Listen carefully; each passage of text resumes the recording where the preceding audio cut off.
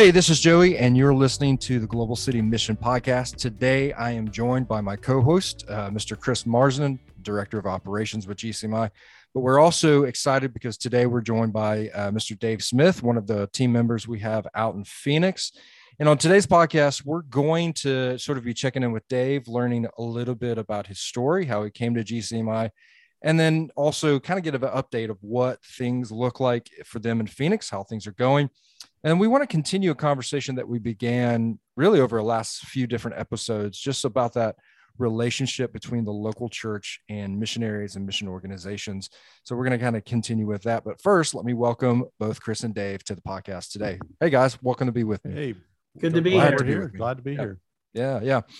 So, Dave, you and I are in similar situations in the fact that we are newer to GCMI. We're kind of the, we probably have a couple people who are newer than us, but we're on the new end.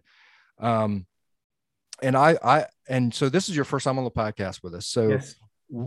Welcome. And why don't you take first, just sort of kick things off, give us a little bit of your story, kind of your background, and then your sort of way of finding GCMI. Yeah. So quick overview. I grew up in a non-Christian home, but came to faith in Jesus when the Army sent me to Indianapolis, and I walked into a church looking for a date, and actually met the girl that I have now been married to at 40 years this December. But Jesus got a hold of me through the Gospel of John and initially called me into ministry, and I've served in different capacities in parachurch and local church ministries. But basically, prior to GCMI, I was serving in pastoral ministry. I went back to Crossway Christian Church in Nashua, New Hampshire, which I'd had the privilege of helping plant in the mid-'90s. And they asked me to come back and start a downtown campus. Of course, we're in the middle of COVID, and I'm in a bit of a spiritual funk. And then the last week of December of 2020, God just really renewed and revived me. I think as a follower of Jesus, placed to a new level of commitment and as a minister of the gospel. And as part of that revival and renewal, my wife and I just began praying for the world more than we had been, praying for unreached people groups, praying for the persecuted church, but praying for Muslims during Ramadan, and praying that the harvest is plentiful, the workers are few. Lord, send forth workers to the harvest field. And we felt a very distinct call. This would have been February, March of last year. God said, well, I'm sending you. And we're like, wait a minute. My wife has MS, is in a wheelchair, been in a wheelchair now for almost 20 years. We're not going to be, I can't see us, going overseas to Afghanistan or right. Anywhere. But as we prayed and discerned and began to sense that God was calling us to specifically focus on internationals here in the United States. And I had talked to Jared a couple years prior, off and on. We had talked just to learn more about GCMI and my role over global outreach at the church. So I called him up and I said, man, I think God is like calling me to this. He's like rocking my world here. This feels like a call. And I knew if I did this, I wanted to do it in team. And so as I looked at GCMI and I saw that Adam was already here and he had gone to Ozark Christian College. In fact, his first 4 years there were my first 4 years teaching there. Although okay. I never had him in class. And that's a whole nother story. He was supposed to be in one of my classes and canceled because he thought it would just be North American church planting, even though it would have been an international focus as well. But I digress. But my youngest daughter lives here in Phoenix. And so I said, well, I'm going to go visit her and hang with Adam and pray and just see what God does. That was last April. And the long and short of it is we're standing in Tempe, Arizona. And it's like, I felt a distinct call that God says, I'm calling you here. And I knew if it was real, it would last. And because I always said I'd never want to raise support again. I've done that 3 or 4 different times. And we did. And my oldest daughter got pregnant with our first grandchild, and they live in North Carolina. And I thought, well, if it lasts through that, I'll know it's real. So without belaboring it, it was God said, you're called. And so he raised the support. We got to find it. And we moved out here into November. So December, of course, is getting settled in and all that. We did a little bit of ministry, but I feel like the ministry really kicked off January the 6th with an event at Arizona State University with has a lot of international students. So that's kind of what got me here. Wow. Awesome. That's really great. That's great. And I got to come out there and visit with you guys here a couple months ago. And, it was great. You guys were talking a little bit before we started recording. Just the weather has changed a little since I've been out there. And you're realizing the difference between New Hampshire and Arizona. There's awakening. Yeah.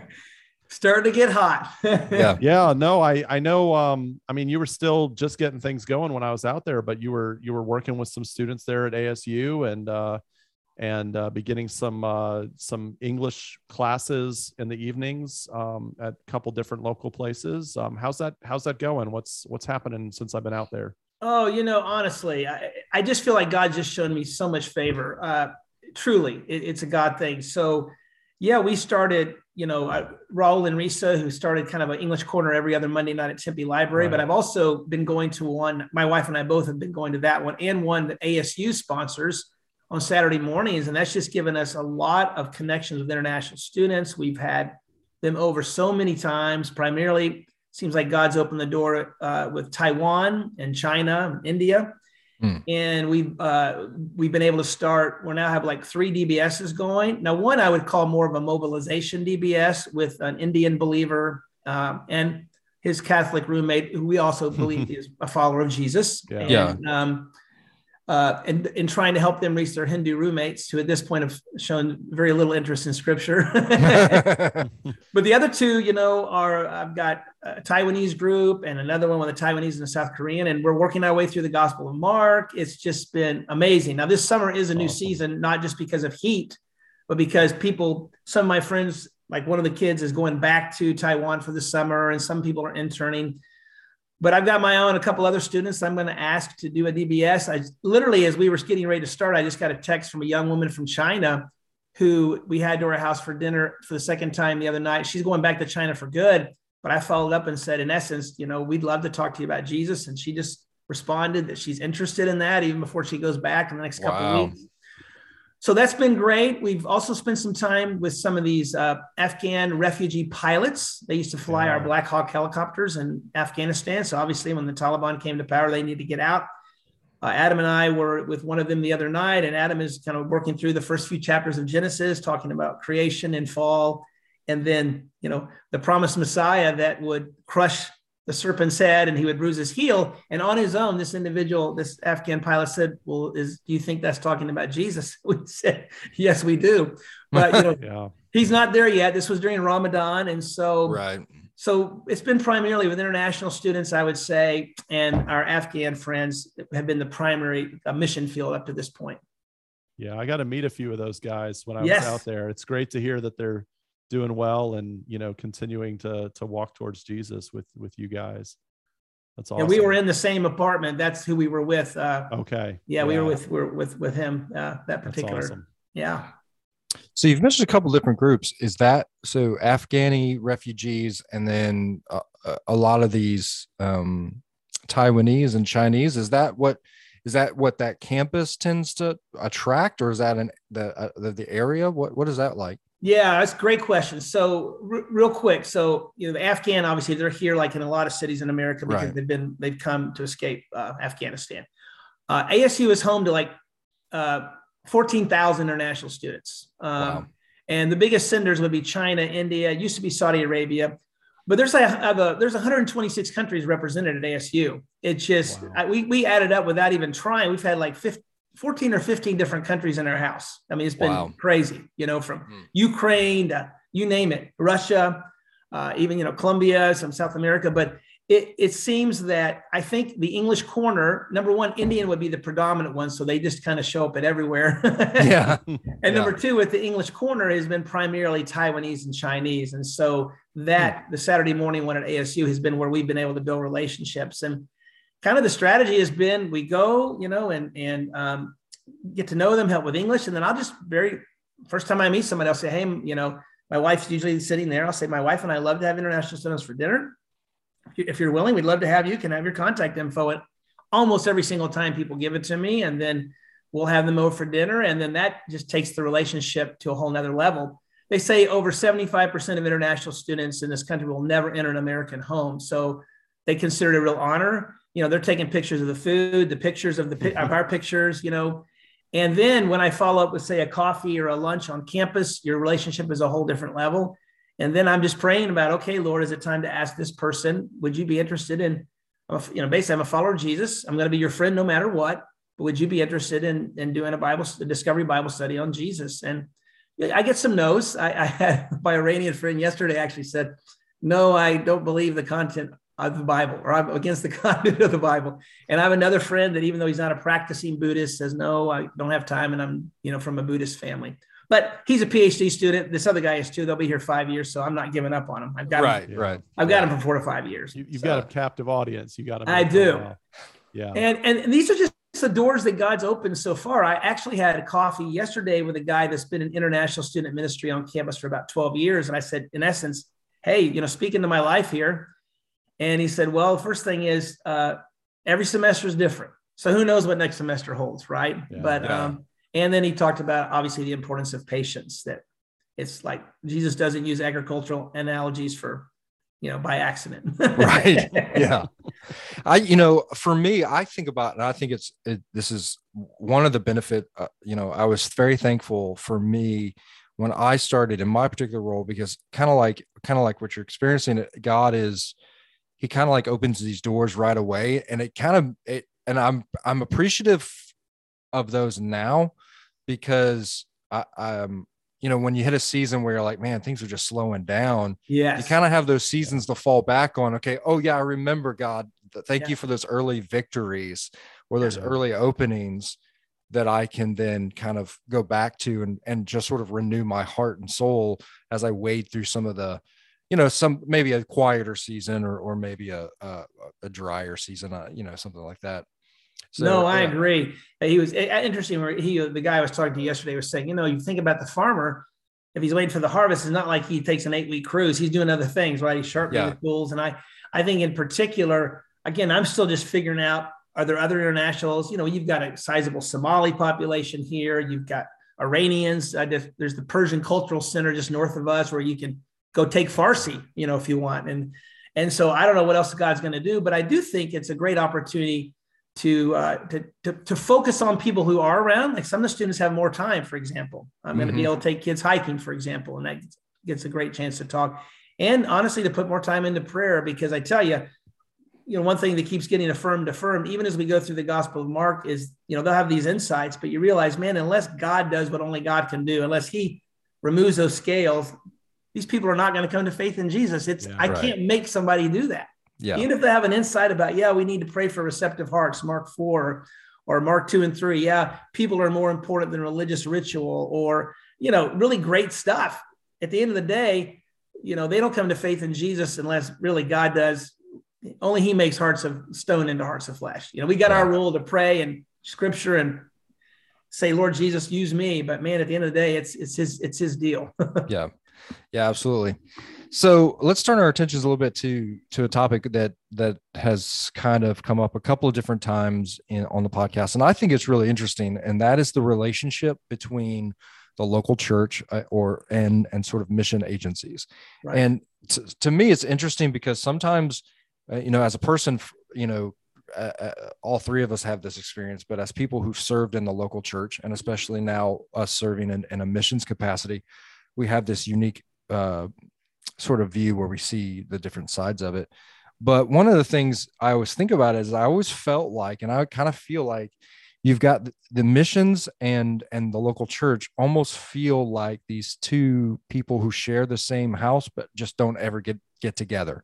Right. And, and just bridging that gap, and bringing those two entities together so that, it is in fact one body, we're working for one kingdom, it's not you do your thing, I do my thing. So I like the idea of, especially us coming in and not that we have all the answers, but just sort of speaking to where we've seen positive things work and where we've seen, like, here's some things that we've seen from a church point of view and from a missions point of view that can really bring these two entities together.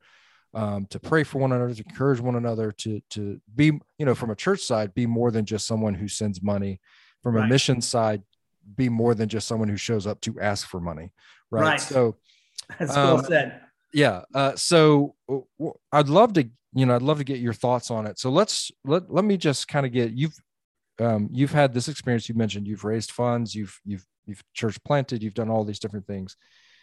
as from a church point of view, let's start there. What are some ways that you've seen or you think or have experienced where the church has done a good job of really connecting with missionaries and those on the field?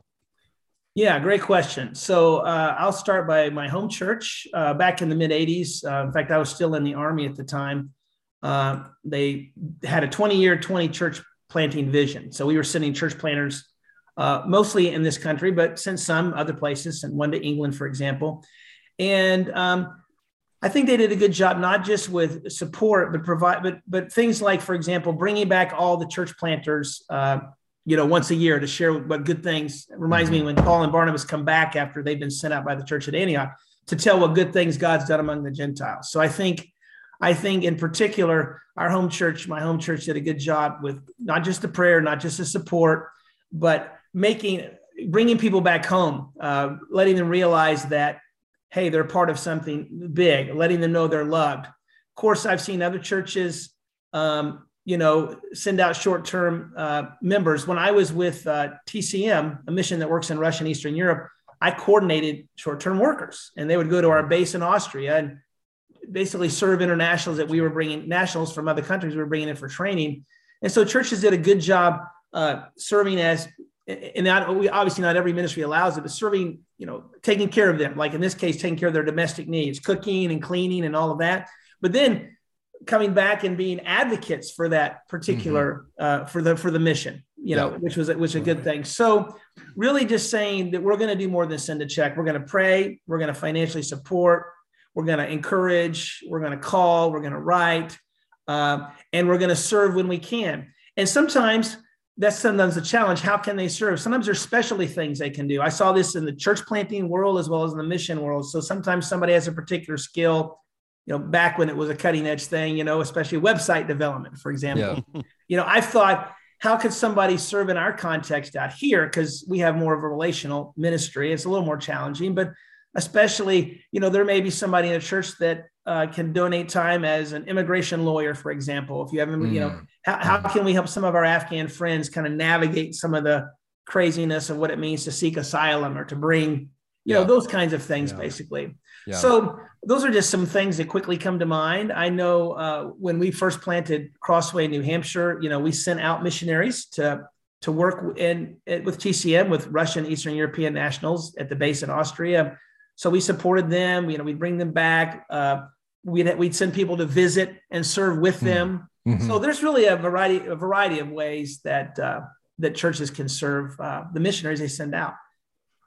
Yeah, one of the things I was thinking about especially when you first started talking, when I was a senior minister in Florida, I was bad at this. I'm just going to call it. I was bad because I planned the year, I planned the thing, and I would never consider, okay. And we always had like a couple of missionaries be like, hey, can you come? And I was always, again, I was of course at the time 20-something years old, so I knew everything, right? Yeah, of course. Was like, well, that's going to take away from what I've got planned, and right. And so that's one of those key mindset things where it's like, okay, it's important. Like this has to really kind of be a part of our DNA. And so if I'm the lead pastor or whatever of a church, I got to, one of the things that for me, I was just leading the way of saying, this is something important.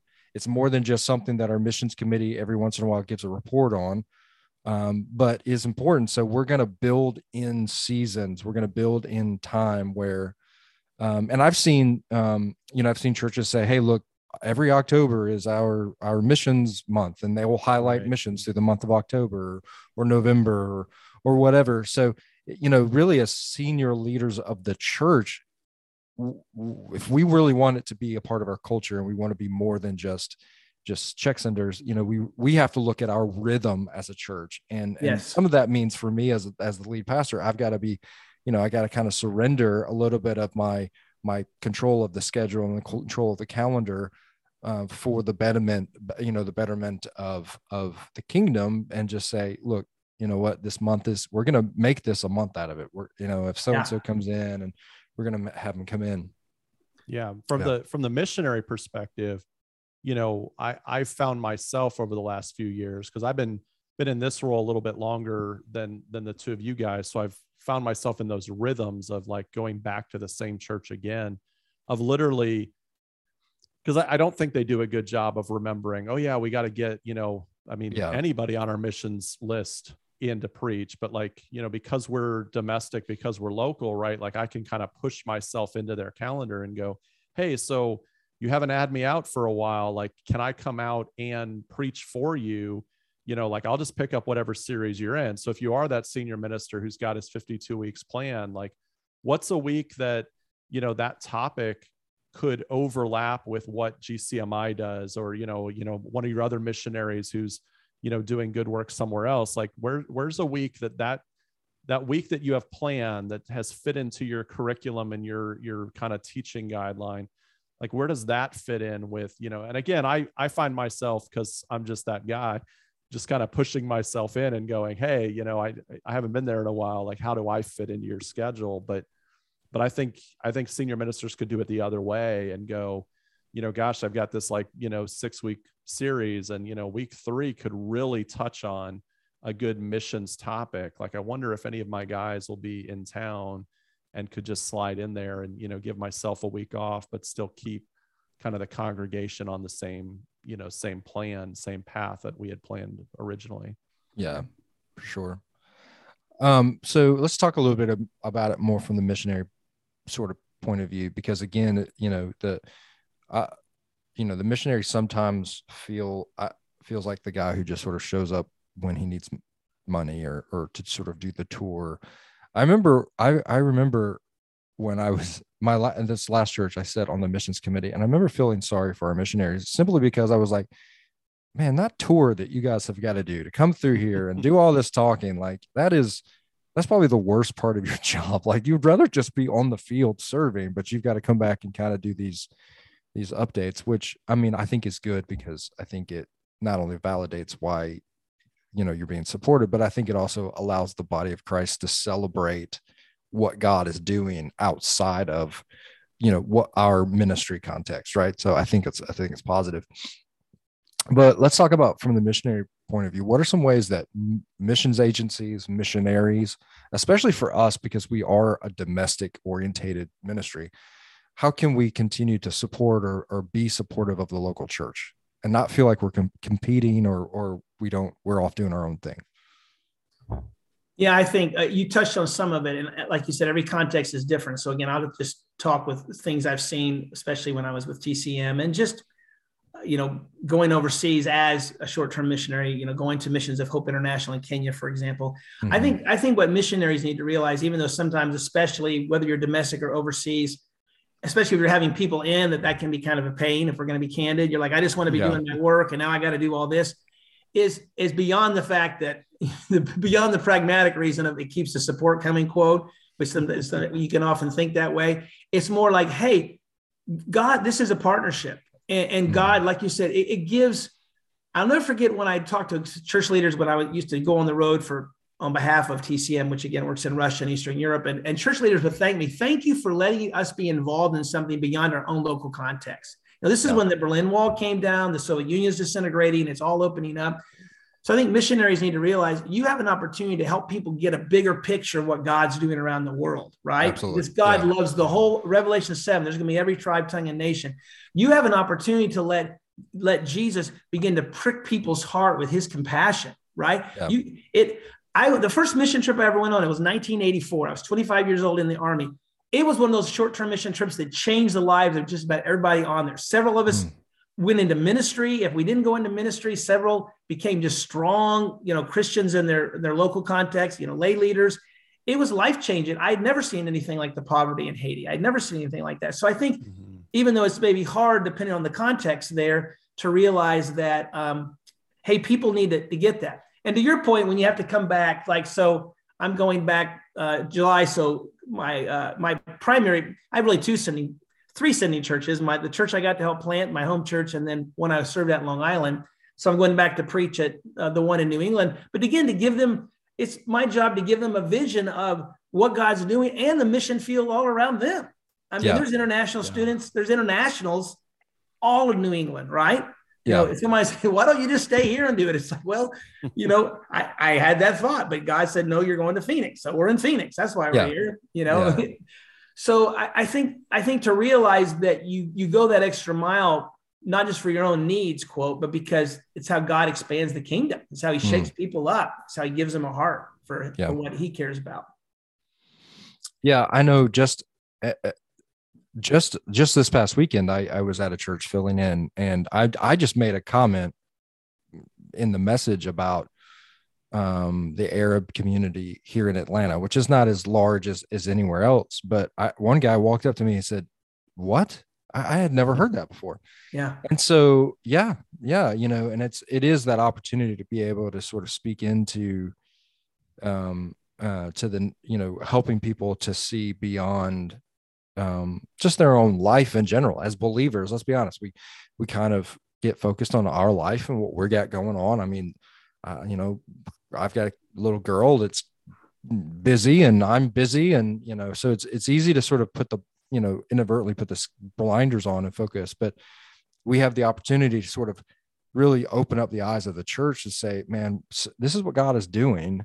Yeah. Don't miss it. I also think that's encouraging. I think that can be encouraging for the body to say, because again, it's a way of letting the body know, man, this God of the universe is still active and moving. Yeah. And he's still doing amazing things. Like people are still, the Acts 2:47 is still happening right now, even though you and I may not physically see it. It is. And then we as the local body can celebrate that fact, and feel encouraged. Yeah. I think, even as you were sharing there, something came to mind, especially in the context of GCMI and the fact that we work with internationals, immigrants, that many of, some who may be staying temporarily to go to school, but some who are coming, is to help, to rise above the political debates, right? About what we should, and say, let's take God's viewpoint, which Acts 17, Paul says, basically God appointed times in history and boundaries of land for people that they may somehow reach out and find him. So let's take a step back and say, at the end of the day, God's king of the universe, and he's allowing this to happen for the purpose of people coming to know him. So as believers, let's embrace the moment, right? Yeah. You think about the fact I'm interacting with people from China, India, Saudi Arabia. These are not easy countries to send missionaries to, and they're in our backyard, and they want to learn English. You think about that. It's amazing. It's a God thing. Yeah. Sort of as a way, one of the things too I want to talk about kind of today with you guys is, especially for either the young, let's kind of break this down, young missionary going on the field, right? If we get those guys in the pipeline, right? Because one of the things we want this to be a resource. So for our people. So, I'm thinking about, okay, those new people we're getting in the pipeline, we're going to be sending out. What are some good pieces of advice and wisdom that you're going to want to give that young or that new missionary who's kind of in the pipeline, getting ready to maybe raising funds and about to go launch out? Dave, what is something that you would just sort of encourage them with? Well, I think the number one thing I would encourage them with, I was really blessed to have a mentor. I'd only been a Christian 3 years when I went to seminary, and I had a guy that really invested in me. And he said, going to seminary is like going to chef school. He said, you can learn how to prepare all kinds of dishes, but if you don't eat yourself, you're starved. And he used that as a way to really challenge me to keep my own relationship with Jesus vital and dynamic. So I think the number one thing I'd say to anybody, especially those going into the field or leading in a church, here, is your own walk with Jesus has got to be core. This has got to be something that you just lean into. And then I would say, the second thing I would say before I stop would be, the older I've gotten, people say, how has your view of ministry changed over the last 30 plus years that I've been in it? And I say, that's easy. When I was young, I would say, this is about Jesus. When honestly, I'd be thinking, and my incredible gifts or charismatic personality. It's like, give God 60, 70%, I'll take the other 30, 40. But here's the deal. Genuinely, this really is God's work. He chooses to use us. And I would encourage you to say, this is God's work, and let him do it in his timing. And I confess I'm an impatient person. I still argue with God about the pace in Yeah. which he does things. But I would encourage, keep your own walk with God strong, spend time with God in prayer and Bible, and realize it's his work. You've got your role, but because it's his works, that means you're depending on him. You're asking him to do what only he can do. He does the heavy lifting, and then you kind of walk in and then do what he calls you to do, basically. Yeah. That's great. I would amen that all the way, especially about when you're early on, you're like, oh yeah, I was thinking about that very thing maybe a couple of weeks ago. I was like, man, God, you have been so good that like I should be a train wreck, but you kept me from it. So sometimes I'm still a train wreck, and he's still me. I had a train wreck day the other day. Well, that makes me feel better too. Oh, dude, yeah. Sometimes those days, like I can't believe you used me. I'm such a mess. So yeah. Well, let's also speak a word of encouragement to the one that's been on the field for a while, and who's been going at it. Maybe they're not ready for they're looking for the harvest, but it's hard waiting for crops to come bare. So let's speak to that person before we kind of wrap things up. It's interesting. I read all these books about church planting movements, disciple making movements happening around the world. And then I was sitting down with a mission leader here from, I think, Central Christian Church here in Phoenix. And he was saying, I got to meet some of the authors of those books. He said, what they often don't put in the books is it takes even with those movements, it might take 6, 7, 8, 10 years before you see something like that. Mm-hmm. So I think my encouragement, the first person I think I ever heard say this was Rick Warren many years ago. He says, we overestimate what we can do in a year and underestimate what we can do in 10.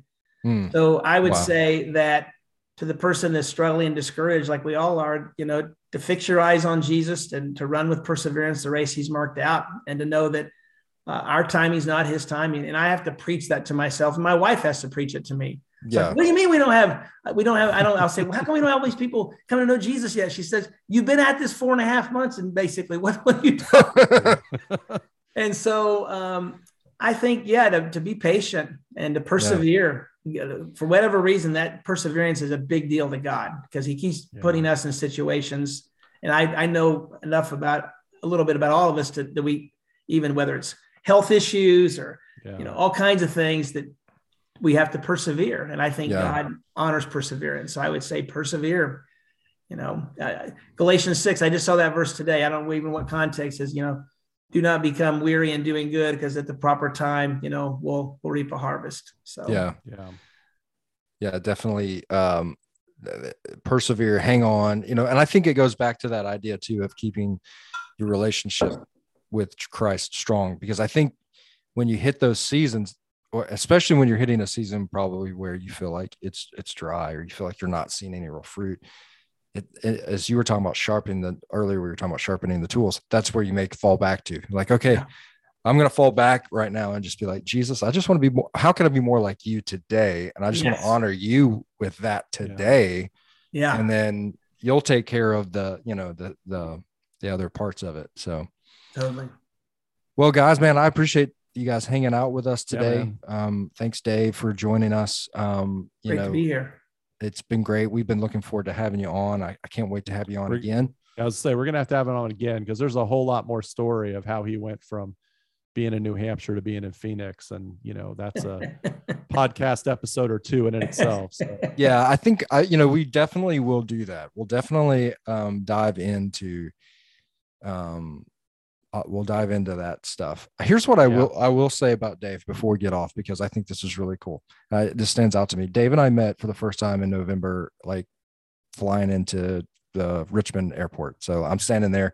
Here comes this dude walking off the plane, and we sit down. We have lunch, and he goes through his story. Right, I tell him my story. He goes through his story, and then he's just talking about at the end, like, man, I just felt like I need to do something great for Jesus. And I'm thinking, dude, you're killing me, man.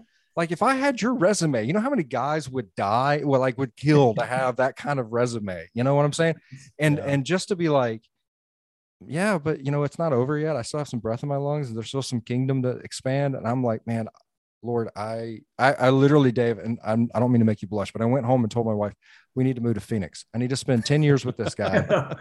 And then, well, thanks. And then I will be like, then I'll feel like I'm actually prepared for something ministry. So I thank you for what you bring to our team, man. Thank you. I look forward to diving into your story more and just your wisdom and what that can bring to our team. So I just want to thank you, brother.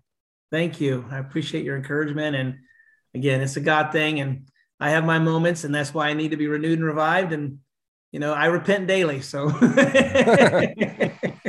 hey, before we close, man, can we pray for you, Dave? Can we pray for Please, the ministry of Phoenix? Very much. Yeah. Chris, would you mind doing that for us, man? And we'll close with absolutely. Father God, we just thank you for this time that we get to spend with Dave this afternoon. We thank you for his wisdom as we talk about how churches can be better partners with missionaries and how missionaries can be better partners with churches. And, God, we specifically pray for Dave and Nancy as they're out there in Phoenix. And, man, in the years that so many of us are looking forward to for retirement, they're jumping into something new and just going where you lead them and just asking you to lead and just bring them fruit, bring you fruit through them. God. Yes. And we just, we're just excited for them on our team. We're excited for the impact they're having on our team and the impact they're having around that area. And we just pray for those students at ASU, for those Afghani pilots, and God, just for everybody that they bump into in the grocery store, at the bank, at just the places that you lead. God, it's your kingdom, and we thank you for servants like them. In Jesus' name, amen. Amen. Thanks, guys. Yeah, it's been man. Fun Thanks to be on with you. Appreciate it. Well, that's going to do it for this week's episode. I want to thank Chris and Dave for joining me, and I've always want to thank you for joining us as well. I look forward to having Dave on the podcast again. If you are a pastor and you're listening to this podcast, we do want to let you know about something that we're looking to offer, and that is called our Church on Mission Partnership. The Church on Mission Partnership is a 6-month coaching partnership. The purpose of this partnership is to provide coaching and training that helps churches become a missionary presence in their community. Our aim is to help churches develop a missional culture through a unique blend of leaders who have served both on the mission field as well as local churches. A mission-driven approach to coaching and training that will bring real-world experiences from those who've been on the front lines, as well as contextual coaching that has your church's unique people, leadership, and community in mind, and practical learning and application to help your church move from the pew to the harvest. If you're also interested in some of our healthy evangelism seminars or one of our disciple-making cohorts, you can learn more about all of these at our website, globalcitymission.org. As always, if you have not already subscribed to our podcast, we would love for you to do so. You can do that wherever you get your podcasts, or you can go to globalcitymission.org/podcast. That way you can stay up to date on all of our new episodes, as well as check out some past ones. Well, that's going to do it, and we will see you next Wednesday for a brand new edition of the GCMI podcast.